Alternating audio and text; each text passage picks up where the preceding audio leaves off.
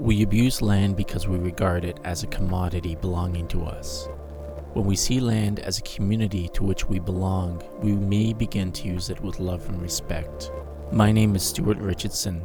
Landscapes of Consciousness will highlight those who fight to protect the land, a sharing of hopeful visions and stories that bring us back to the land, the place that heals and replenishes us in a world that is in rapid transition.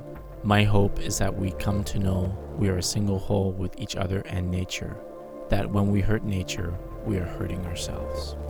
Yes, we're very privileged to have Mark Hertsgaard on the line. He's a leading voice on global warming. He writes for Vanity Fair, The Nation, and L'Expresso. And he's the author of 6 books, and his latest book is The Wonderful Hot, Living Through the Next 50 Years, which I'm enjoying immensely. Welcome to the show, Mark. Thanks for having me. Now, in your book, on the very first page, you dedicate it to your daughter, Kiara, and you quote, "who has to live through this." So let's start there. What will future generations have to live through if humanity keeps on its current track, if governments stay in denial, such as our government, I'm embarrassed to say, in Canada, seems to have its knuckles on the ground when it comes to global warming? Well, your government's no more recalcitrant than ours on that. But, yeah, Kiara is part of what I call Generation Hot.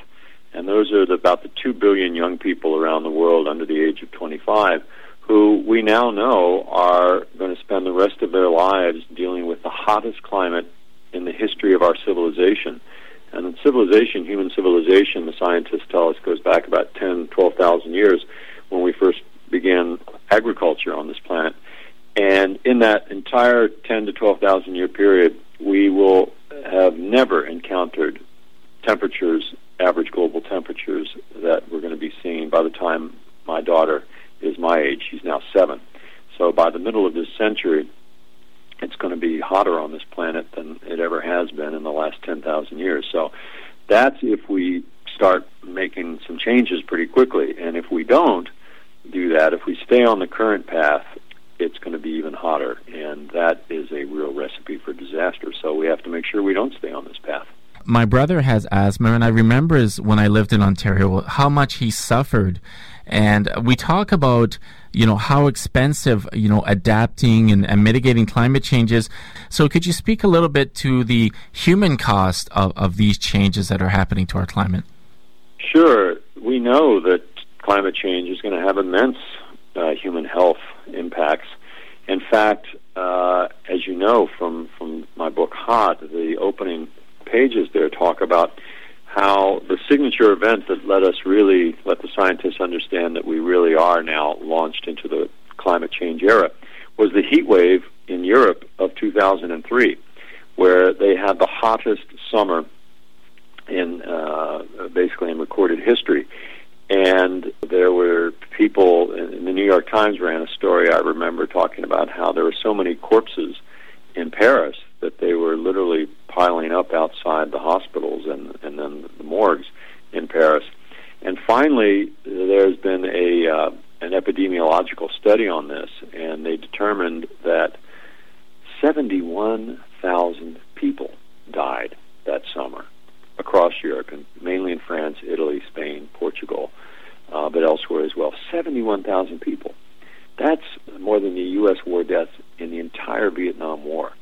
That's what we're talking about here, and that's just one event. There are many, many more that are lying in wait, and this is just, and you mentioned your brother having asthma. That's going to be much more difficult to deal with as we go forward, because as there's more heat, of course, that also creates difficulties for asthmatics, because there'll be a lot more air pollution down at the ground level. So there's all different kinds of reasons of why we've got to deal with this.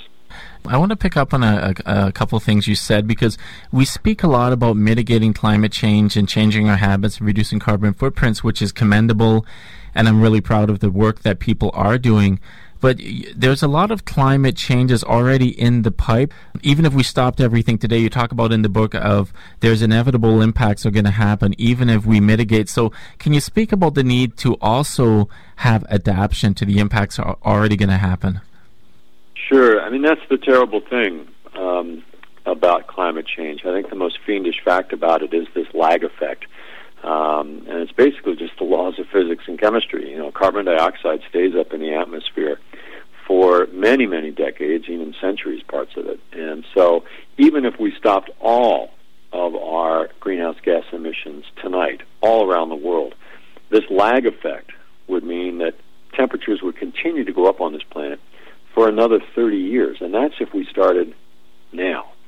So we are definitely going to face a lot of impacts. When I said earlier that my daughter's generation is now locked into spending the rest of their lives coping with the hottest climate in history, that's the reason. It's because of this lag effect, and that's all the more reason why we shouldn't wait any longer. Had we, as a species, as a civilization, had we listened to the scientists who were telling us back in the 1980s that this is a problem, we would have been able to perhaps avoid this difficulty. But because we didn't act sooner, now my daughter and the rest of Generation Hot are going to pay the price. And so let's make sure that we don't make them pay an even higher price. It's going to be hard enough to adapt to the impacts that are already inevitable. Here in California, where my daughter and I live, we now know we're going to lose most of the snowpack atop the Sierra Nevada mountains. That is the main source of fresh water in this state.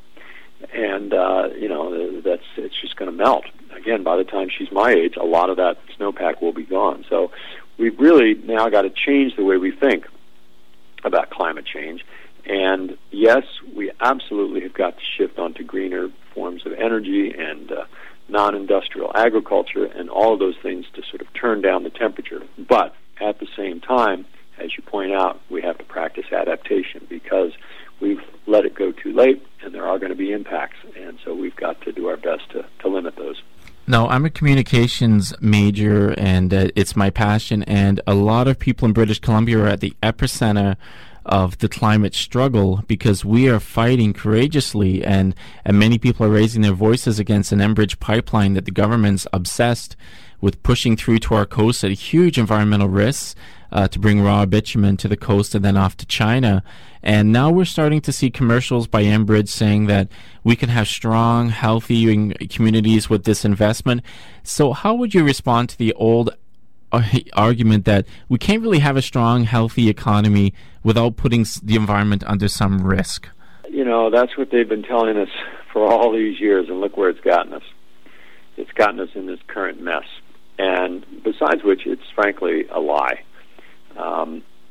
We can actually have a very strong economy by moving away from fossil fuels. And in fact, that's where the smart money in the world economy is going. If you look at China or Germany, those two nations have clearly made a very high-level decision at the top of their government and business communities that says, okay, the green economy is the economy that we need to do well in, if not dominate, if we want to be competitive in the 21st century. And so both of those nations, Germany and China, are moving full speed ahead towards developing solar, wind, energy efficiency, and a whole range of other things.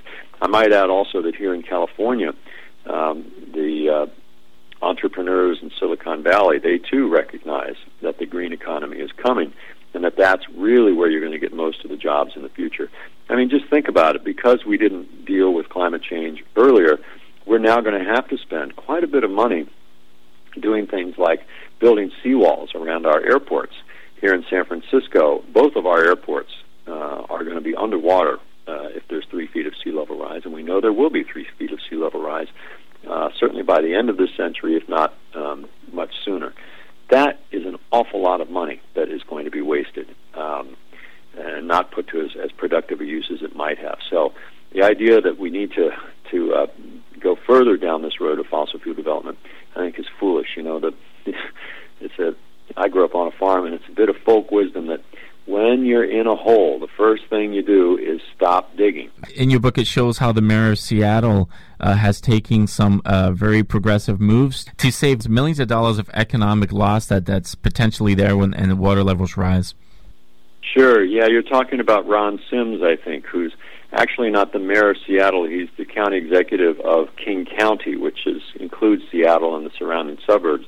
And he is, I think, certainly the most foresightful and far-reaching visionary on these policies in the United States and one of the leaders in the world, really, because he recognizes that if you're going to have a healthy economy in the future, you've got to deal with climate change. And what he does is he says to his staff on the county government, he says, ask the climate question, by which he means ask what conditions will our community be facing in the year 2050. Ask the scientists to do their investigations and figure out, okay, what will the weather be like, what will the temperatures be like, the precipitation, et cetera, and then work backwards from that to put in place the policies that are going to be necessary to protect things. So, for example, in Seattle, the government has told the Port of Seattle that they need to raise their piers and other infrastructure by 1 meter in order to prepare for the amount of sea level rise that's coming. And they've also begun to strengthen the levees along the rivers that snake through King County. Why? Well, again, because they know that there's going to be economic problems if they don't. And in fact, if you lose the levees, there's a passage in Hot, I don't know if you've gotten to that part of the book yet, but there's a passage where they talk about how if they were to have floods in this one section of town south of Seattle, it would cost the local economy $46 million a day. Why? Well, because that's where all of the warehouses that supply a little company called Starbucks are located, and all of the groceries and medical equipment and so forth. All of that infrastructure is down in that part of the city. And if there are floods, which of course is what the scientists are saying, they are going to be in danger of losing that. And so the government of King County has begun to invest in improving and strengthening those levees. And they've done this. If you talk to Ron Sims, the county executive, he's not doing this just because he's a humanitarian, although he is. His main emphasis, he says, is that I want King County in the year 2050 and 2030 for that matter, I want it to be a place where businesses are going to want to come and invest. Why? Because we are going to have prepared. We will have levees that work. We will have a skilled green workforce. We will have mass transit that functions. We will still have a water supply, and on and on and on. And there's going to be a lot of places, I'm sad to say, that will not be functioning very well because they're not taking the steps now to prepare. It takes a long time to do things like raise the piers by a foot or prepare against water shortages. It takes a long time to do that. And so the time to start is now. Yes, absolutely. I read that, and I was pretty shocked at the high economic cost, and it's just irresponsible not to do something. Or if you can imagine an airport flooded out and not having air traffic for 2 or 3 days, or there's so many examples of a highway floods out, and that's absolutely what I was getting at. Now, in your book, you speak about how the climate, global warming is so unjust because the people who created most of the carbon are not the ones who will suffer first. And we also interviewed in the past Christian Parenti, who wrote about Tropic of Chaos and how climate change is a big factor in global conflict around Africa and different regions that are feeling the impacts first. I was wondering if you could talk about how unjust global warming is and who it impacts first and most fiercely. Sure. Let me just say I'm glad that you highlighted Christian's book. Christian's my colleague at The Nation magazine and an absolutely terrific reporter on this, and that's a very good book for people who haven't heard of it, The Tropic of Chaos. And yes, of course, it's terribly unjust. It's not just a question of economic injustice, but it's also generational injustice. You know, all the young people who were born into this situation, they didn't ask for that. There's a number of different issues there. Now, but let me also say that, you know, my parents and my grandparents did not know when they were driving their cars or turning on the electric lights in 1940s and 50s and so forth. They did not know about climate change. They didn't know what they were doing. So, you know, we can't entirely blame them for what happened. But that's no longer the case. We know now. We know perfectly well that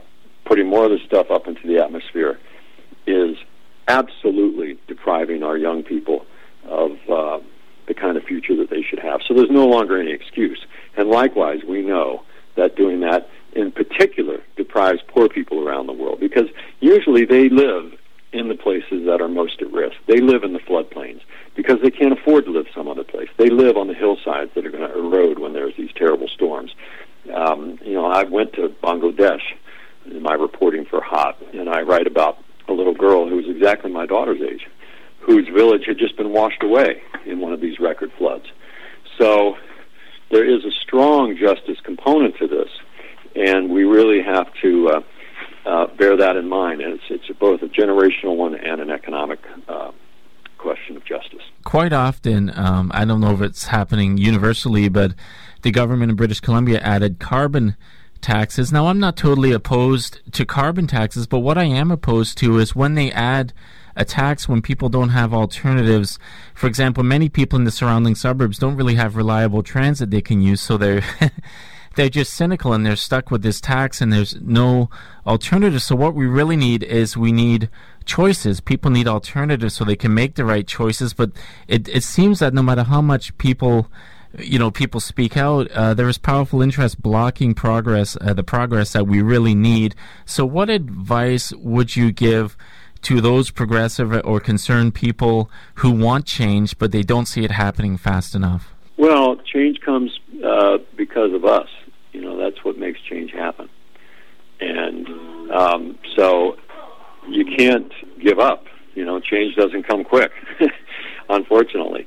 One thing I would say quickly about the carbon tax, though, partly what needs to happen there, because you're absolutely right, you don't want to be punishing especially the people on the lower end of the economic ladder.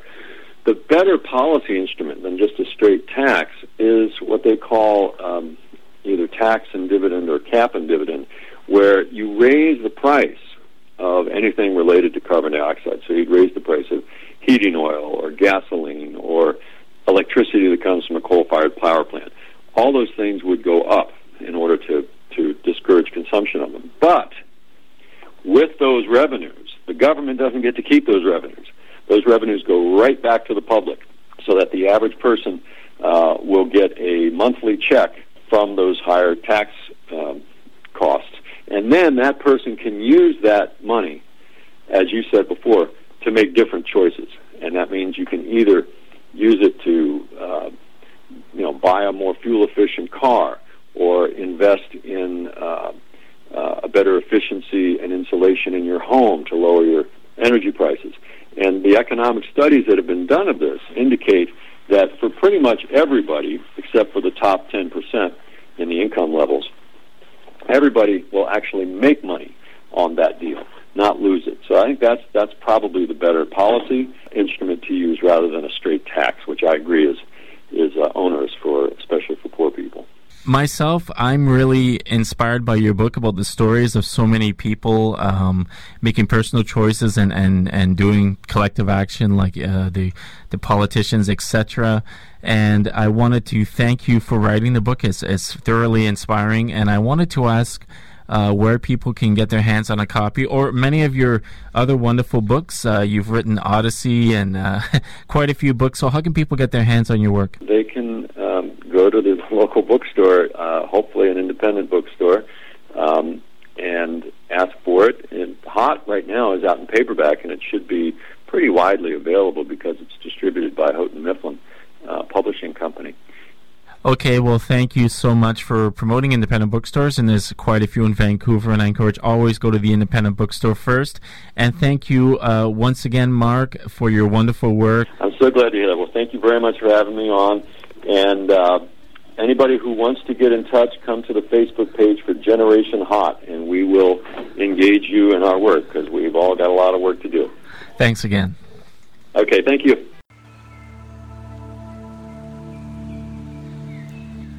You have been listening to Conscious Landscapes.